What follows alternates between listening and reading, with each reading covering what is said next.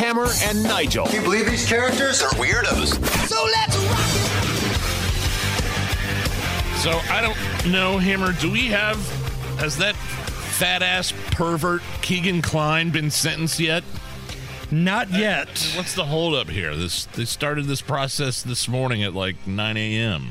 Yeah, it's been a long day in court, but Kegan Kline, the guy that had contact with one of the girls that lost their lives in the Delphi murder shortly before the incident, busted for a bunch of child porn, pled guilty for 25, I believe, charges of just the worst things imaginable for a parent.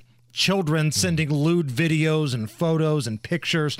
He was also the guy that used that fake profile, Anthony Schatz, to collect nearly 100 sexually explicit images and videos from young girls in 2016 to 2017.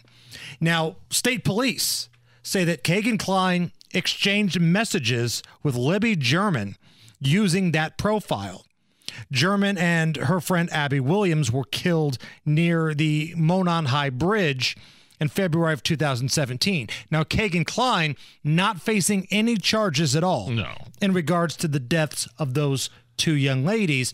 This was all about the child porn today, and still in court, a bunch of people have been testifying, a lot of former victims. You know, I've talked about my jury duty experience in the past and how I was really fascinated with the trial that I got. I got a high-profile murder. I was really into it. I don't know if I could collect myself to see that type of stuff in a courtroom. Oh, yeah, you got to look at that stuff. They'll show you pictures. They'll show you that stuff. I mean, yeah, how else are you going to find somebody guilty or not guilty unless you look and see exactly what they were looking at?